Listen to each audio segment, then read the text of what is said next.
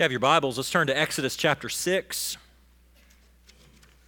Exodus 6, we're continuing our study in the book of Exodus, and one of the things I've learned over the years as a way to win friends and influence people is right after Thanksgiving, after people have had a lot of turkey, right after football games and such like that, where there might be a lot of visitors, you want to make sure you preach a genealogy, just to make sure that people's hearts are moved. Actually, what I want to show you this morning is that you and I probably neglect genealogies and don't know what's there.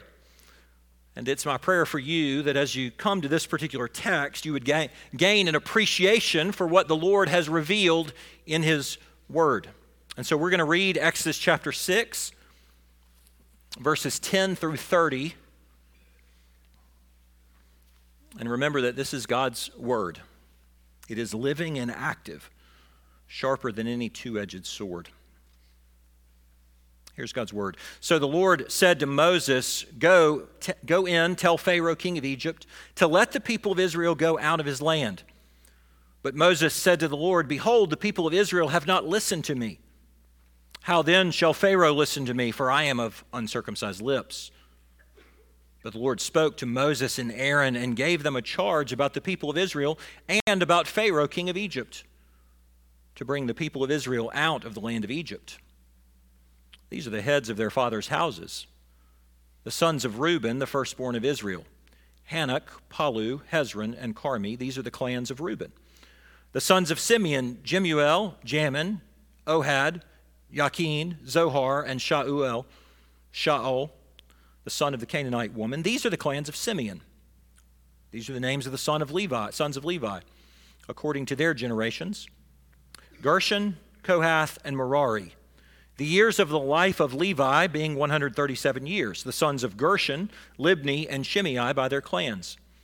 The sons of Kohath, Amram, Izhar, Hebron, and Uzziel. The years of the life of Kohath being 133 years. The sons of Merari, Mali, and Mushi. These are the clans of the Levites according to their generation. Amram took as his wife Jochebed, his father's sister, and she bore him Aaron and Moses, the years of the life of Amram being 137 years. The sons of Izhar, Korah, Nepheg, and Zikri. The sons of Uzziel, Mishael, Elzaphan, and Sithri. Aaron took as his wife Elisheba, the daughter of Amminadab, and the sister of Naashon, and she bore him Nadab, Abihu, Eleazar, and Ithamar. The sons of Korah, Asir, Elkanah, and Abasaph. These are the clans of the Korahites. Eleazar, Aaron's son, took as his wife one of the daughters of Putiel, and she bore him Phinehas. These are the heads of the fathers' houses of the Levites by their clans. These are the Aaron and Moses to whom the Lord said, Bring out the people of Israel from the land of Egypt by their hosts. It was they who spoke to Pharaoh, king of Egypt, about bringing out the people of Israel from Egypt. This Moses and this Aaron. On the day when the Lord spoke to Moses in the land of Egypt, the Lord said to Moses, I am the Lord. Tell Pharaoh, king of Egypt, all that I say to you. But Moses said to the Lord, Behold, I am of uncircumcised lips. How will Pharaoh listen to me? This is God's word. Let's pray for his help. Oh Lord, as we come to your word, we recognize that I, like Moses, need the help of your Spirit in order to speak the things of your people. Your word is true, but I am sinful and crooked. We pray that you would use me to point this narrow way to Christ. Finally, Father, we ask that you would grant to us the ministry and help of your Holy Spirit so that your word would be heard by your people, and you would cause it to saturate our souls. In the name of Jesus, we pray. Amen. In a file drawer upstairs in my house, I have a little genealogy. It's a bit of a hobby that my dad had, and so when he passed away, I kind of found it interesting to go and look through the Zellner family archives to learn some of the names and who they are, what I didn't know. And to me, it's interesting, at least a little bit, to read about those names and consider, in a sense, that these are my people. And so in my family line, there's a number of Williams and Henrys. But then, of course, there's also a Theophilus Zellner, an Obadiah Zellner, and then my favorite, Millard Fillmore Zellner. Millard Fillmore Zellner, named for the 13th president, who was known for almost nothing else other than being the last of the Whig Party presidents. His parents were trying to hang on to those good old days. Well, it doesn't take much guessing to imagine that Zellner is a German name. But to me, the most interesting thing in my dad's notes were to try to answer this question: who was the first Zellner who came to the United States? And here's the things I was imagining. Johann Sebastian Zellner from Germany. Fleeing religious persecution, he decides to come to the new land, and so he gathers his 4 children and his wife, and they brave the icy waters of the North Atlantic for freedom.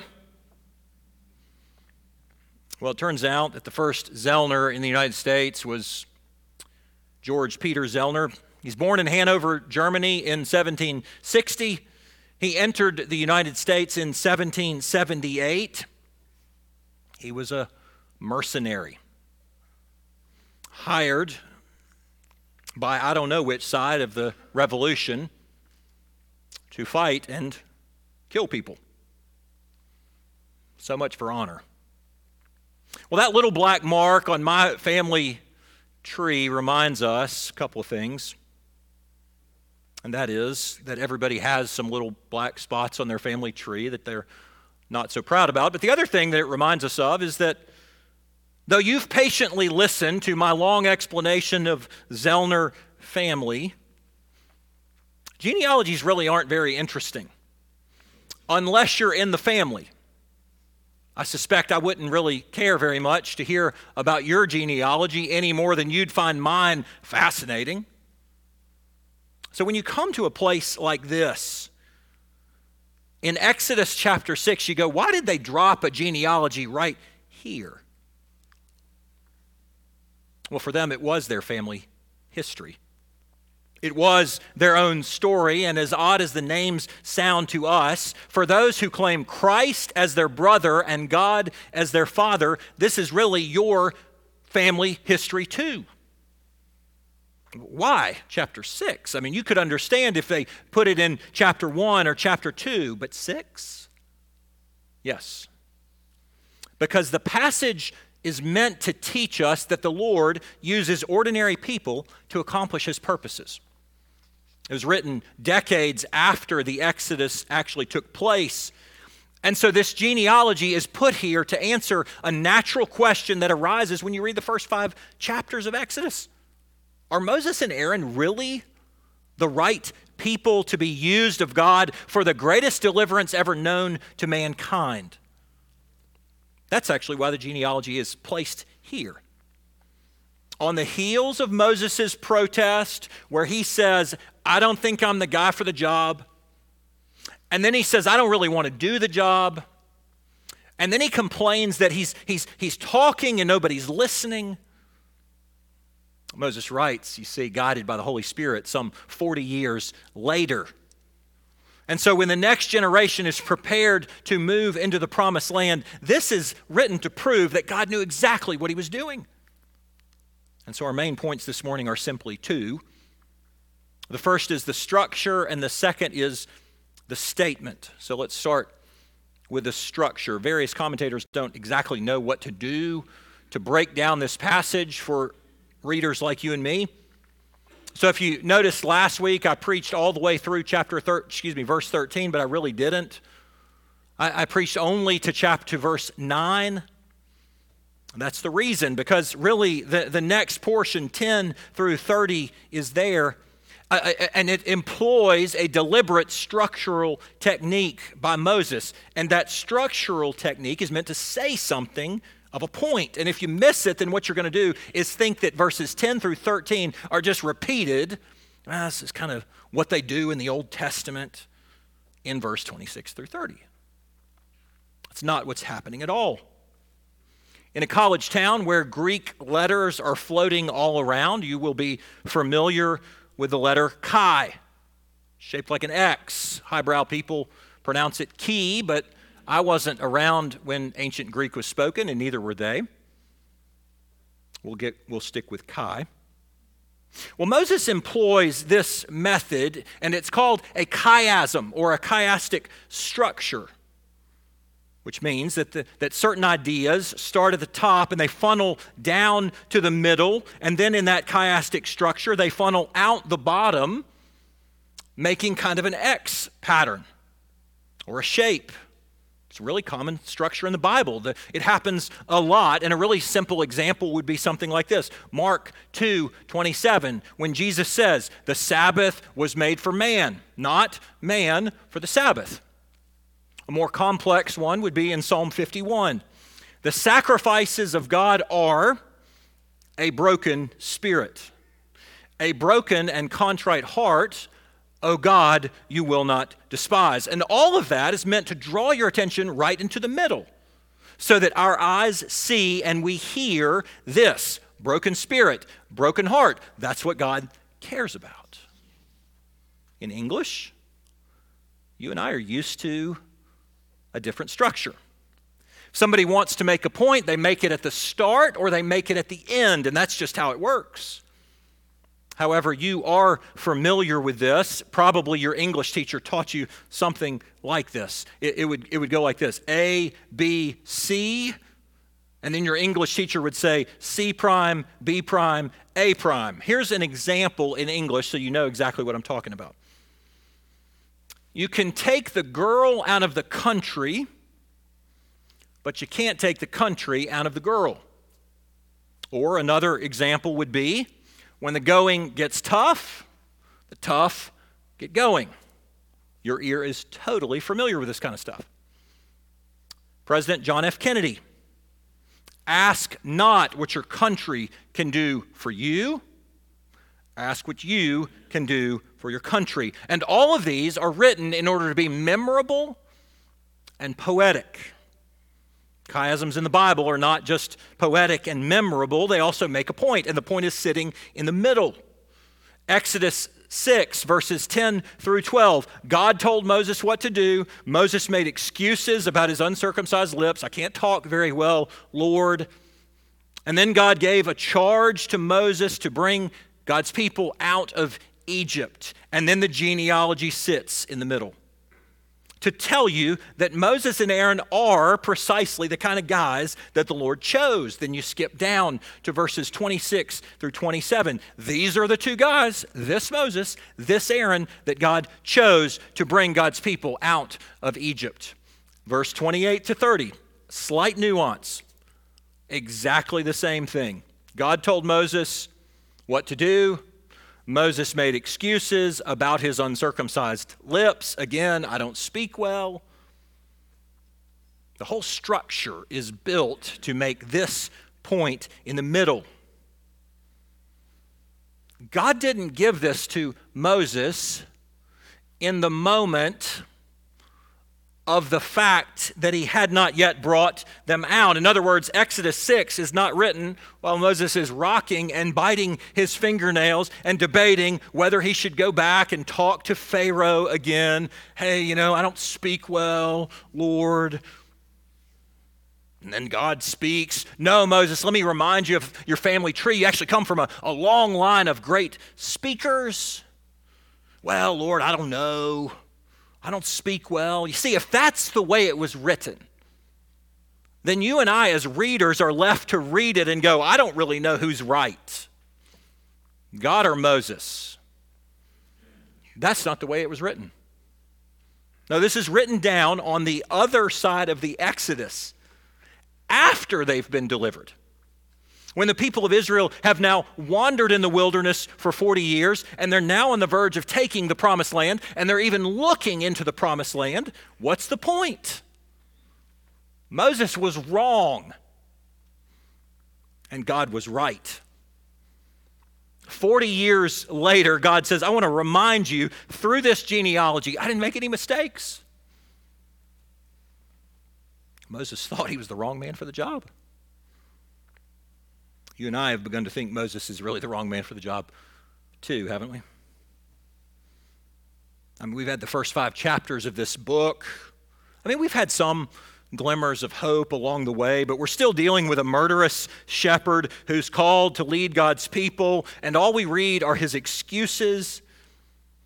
Then you read that he goes to the Hebrew people and they don't listen, and he goes to Pharaoh and he doesn't listen either. And it looks to our eyes like this is the wrong man for the job. God's point. 40 years later, I knew exactly what I was doing. I wonder if you need to be reminded of that today. First, that God knows precisely what he's doing.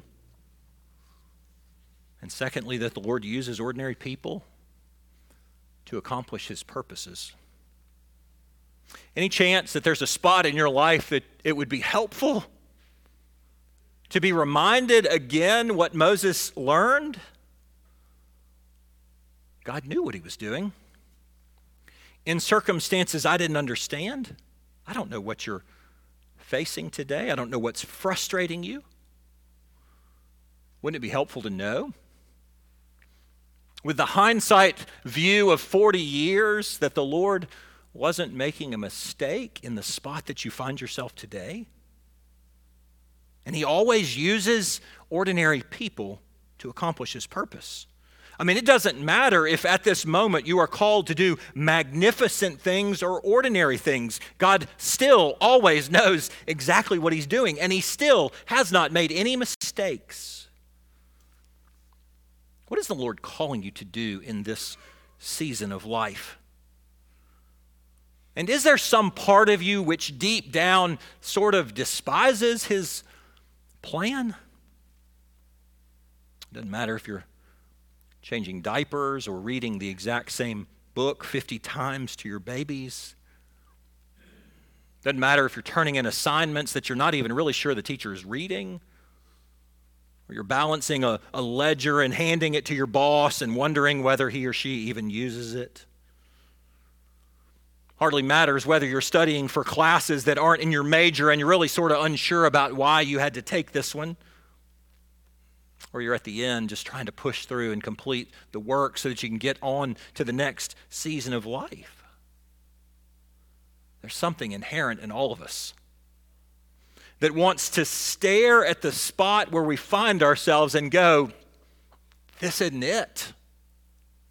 There's got to be a next phase which would be better.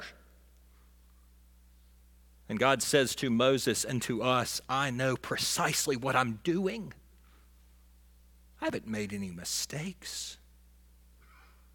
You, in this place, at this exact time, are the right person for the very work that I have called you to do. Moses is completely ready to throw in the towel. He's ready to check out. And some of you may feel that same way. I think I'd like to check out. With 40 years perspective, I wonder if you need to hear Moses say, through this clever structure, you know, God was right. I was wrong. I wish I would have trusted him in the things that I could not see. God's always right, isn't he?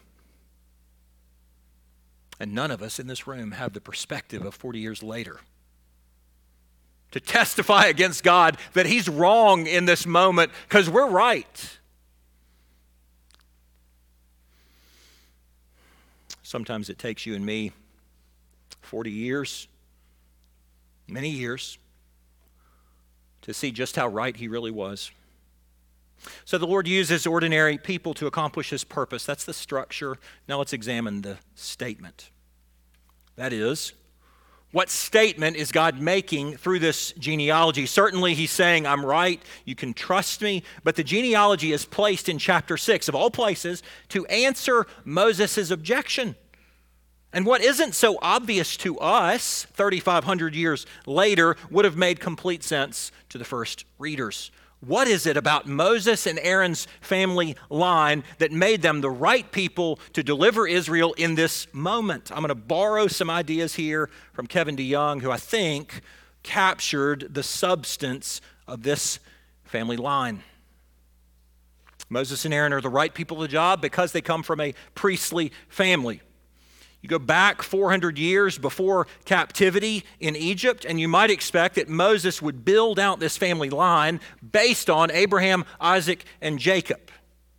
And then you might expect that he would cover Jacob's 12 sons. Genealogies in the Bible are always selective, and they're selective because they're making a specific point. This one's no exception.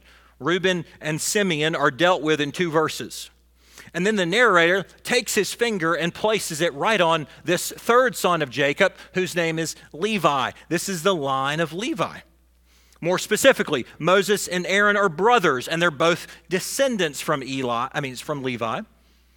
But the narrator wants to draw our attention almost entirely on how this line is formed through Aaron. Wait, I thought Moses was kind of the main guy. Well, for this purpose, God is intending to say, this is the first priest in the nation of Israel, and it's his family line that's going to be the priesthood. So even if you expect this to center on Moses, 40 years later, everybody's going to see in this that Moses and Aaron have a legitimate right to spiritually lead God's people because they're born from this line of priests. Over the next 1,000 years of Israel's history, God is going to raise up 3 offices in the nation of Israel. And they are going to lead his people: prophets, priests, and kings. Prophets do not have to be born into the work. They can be raised up. But a priest and a king must come from a particular family line. A priest has to come from the tribe of Levi, and the king has to come from the line of Judah. That's why these 2 women are listed by name in the family tree, and they're both around Aaron. One is his mother. We now know that the woman who placed the baby in the basket was Jochebed, verse 20, and the other is Aaron's wife. Verse 23 tells us that her name was Elisheba, the daughter of Amminadab and the sister of Nahshon. This is God's way of telling us that the line of priests through Aaron intermarried with the tribe of Judah, who would later become kings.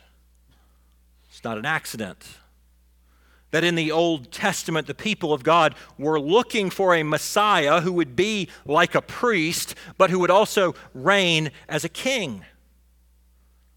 And so while Moses wrings his hands and says, I don't really think I'm your guy, Pharaoh isn't going to listen to me, your people aren't listening to me, I don't speak well, the Lord places his finger on this passage, as if to say, who else would I choose? Other than someone who comes from a priestly family, that's who needs to be my mouthpiece. Who else would I rather have go and intercede on behalf of my people in front of Pharaoh? You're the people who were actually born to intercede for my people. So they come from a priestly family. They also come from a zealous family. Maybe you remember how the tribe of Levi began.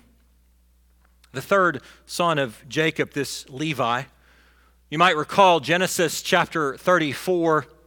Levi's sister was a young woman named Dinah, and Dinah was defiled and raped by a man named Shechem. But then Shechem decides that he wants to marry Dinah. In fact, he wants all of his people to likewise marry into this family of Jacob. And so the brothers hatch a plan.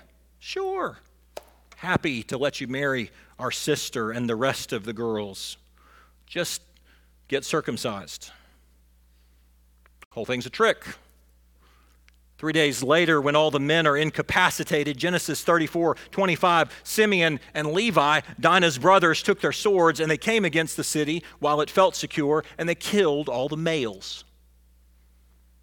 Well, their father Jacob did not affirm the slaughter. He said, your actions are going to make me stink to the land of Canaan.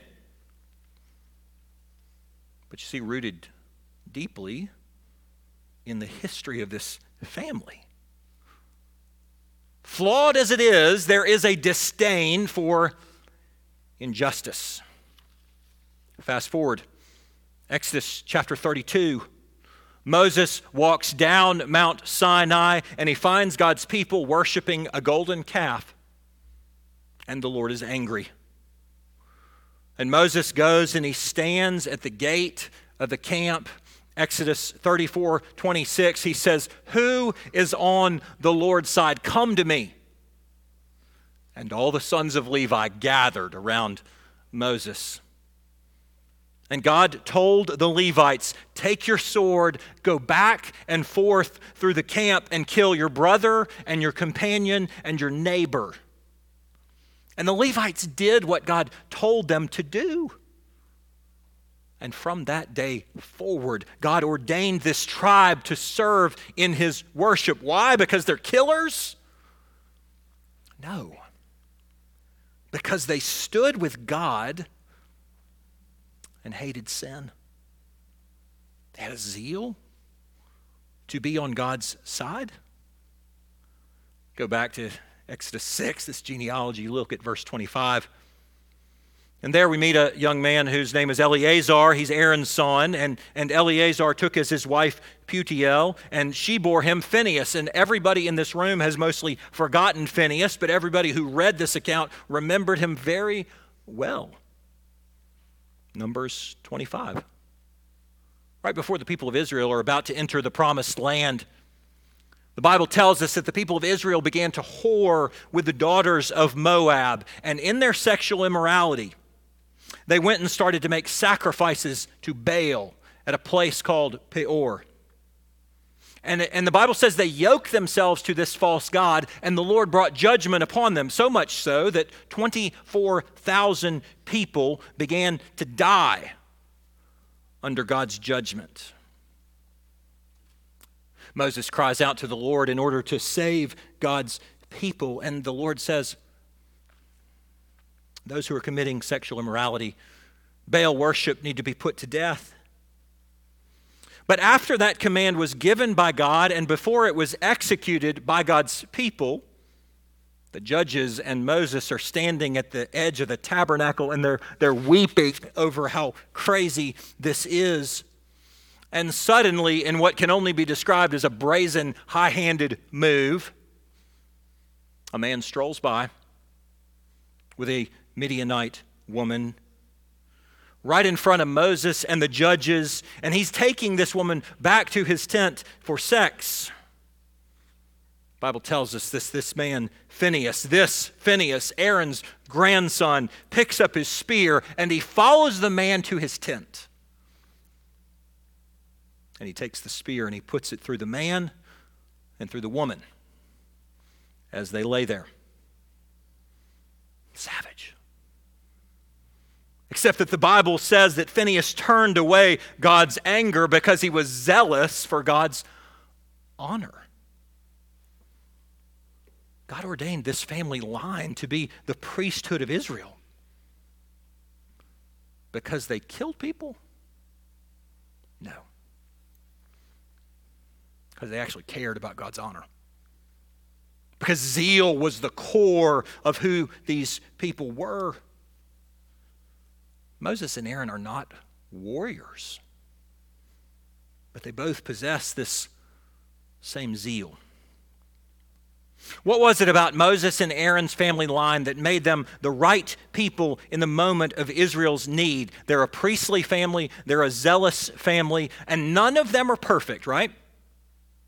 But the statement that takes us through this genealogy is really that these are very ordinary, flawed people, as they are.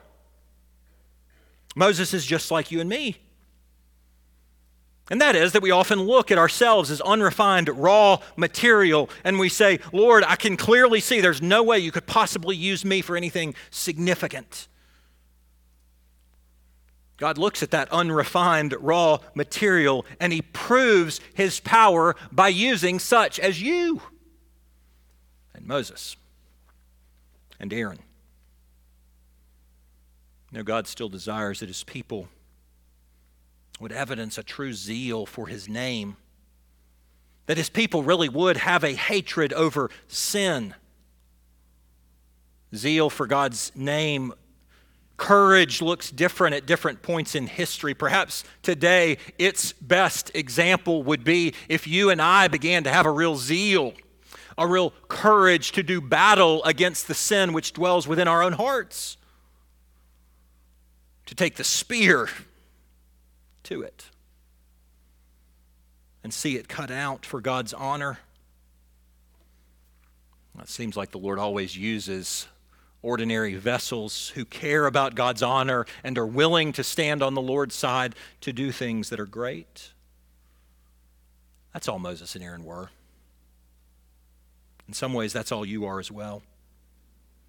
Who else would you rather have go into Pharaoh?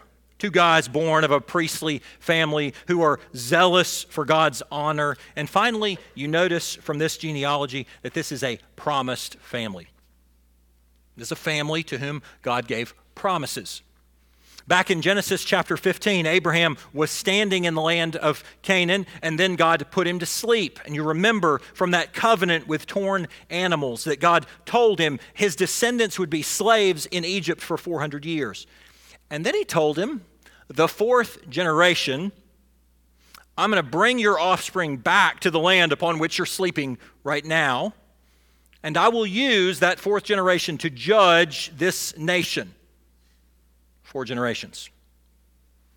First generation in Egypt, verse 16, Levi's sons, Gershon, Libni, Shimei. Second generation, verse 18, the sons of Kohath, and Amram is one of those. Third generation, verse 20, Amram's sons, Aaron and Moses. Fourth generation, verse 25, Eleazar, Aaron's son. And then you fast forward to Joshua chapter 14. The promised land is being divided up. And it's being divided up among Abraham's offspring. Joshua is the military leader. Who's standing next to Joshua as the spiritual leader? Eleazar. Aaron's son of the fourth generation. What's the point? Clearly, God keeps his promises. But you see, Moses is writing in the third generation. He's standing on the cusp of the promised land, and he will not make it into the promised land, and he knows that. But I wonder if you can see what he's saying to the little ones in his midst who are of that fourth generation. Do you hear what he says? 40 years back, I didn't really believe God. I made a ridiculous excuse. I told the Lord why it couldn't work and why I couldn't be his man for the job. And yet, look, friends, there's the promised land. It's right there across the river. Look with your own eyes. God has fulfilled his promises. Go and embrace the promise that he has offered to you. The Lord uses ordinary people to accomplish his purposes. Now, when you encounter a genealogy in the Bible, you ask, what is God saying by putting this right here? Aaron and Moses were the right men for the job in that moment. And yet this genealogy, which is filled with people like Nadab and Abihu and Korah, and time doesn't permit me to tell you just how flawed this line is. And then you encounter the very first book of the New Testament in Matthew chapter 1, where Matthew picks up a genealogy and he takes it all the way to Jesus Christ. Why is that listed as the very first thing you come to in the New Testament?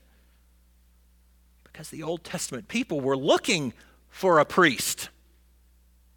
They were looking for a man who would be zealous for God's name. They were looking for a man who would fulfill God's promises. Which is why Matthew takes you to Christ. So that you might read and say, as Moses did to the third generation, this is a God who always fulfills his promises. Go. Embrace the promised Messiah that God has offered to you. Hebrews 5, 6, and 7. Jesus was appointed by God to serve as a priest forever after the order of Melchizedek. Psalm 69 foretold what John chapter 2 said of Jesus, that God's priest must have a zeal for the house of God. And all the promises that were made by God were fulfilled in Abraham's true offspring. It's not you. Galatians 3 tells us it is Jesus. Not really surprising, is it? When Isaiah chapter 53 verse 2 foretold that the Messiah would have no form or majesty that we should look at him, and no beauty that we should really desire him. That's because the Lord delights to use what seems to us ordinary to accomplish his purposes. Let's pray. Heavenly Father, you tell us in your word that all of your purposes and all of your promises are fulfilled in Christ. I ask that you would give your people the courage to embrace our Lord Jesus, who is offered here. We thank you for your word. We pray that your Spirit would cause it to land in our hearts. In the name of Jesus we pray. Amen.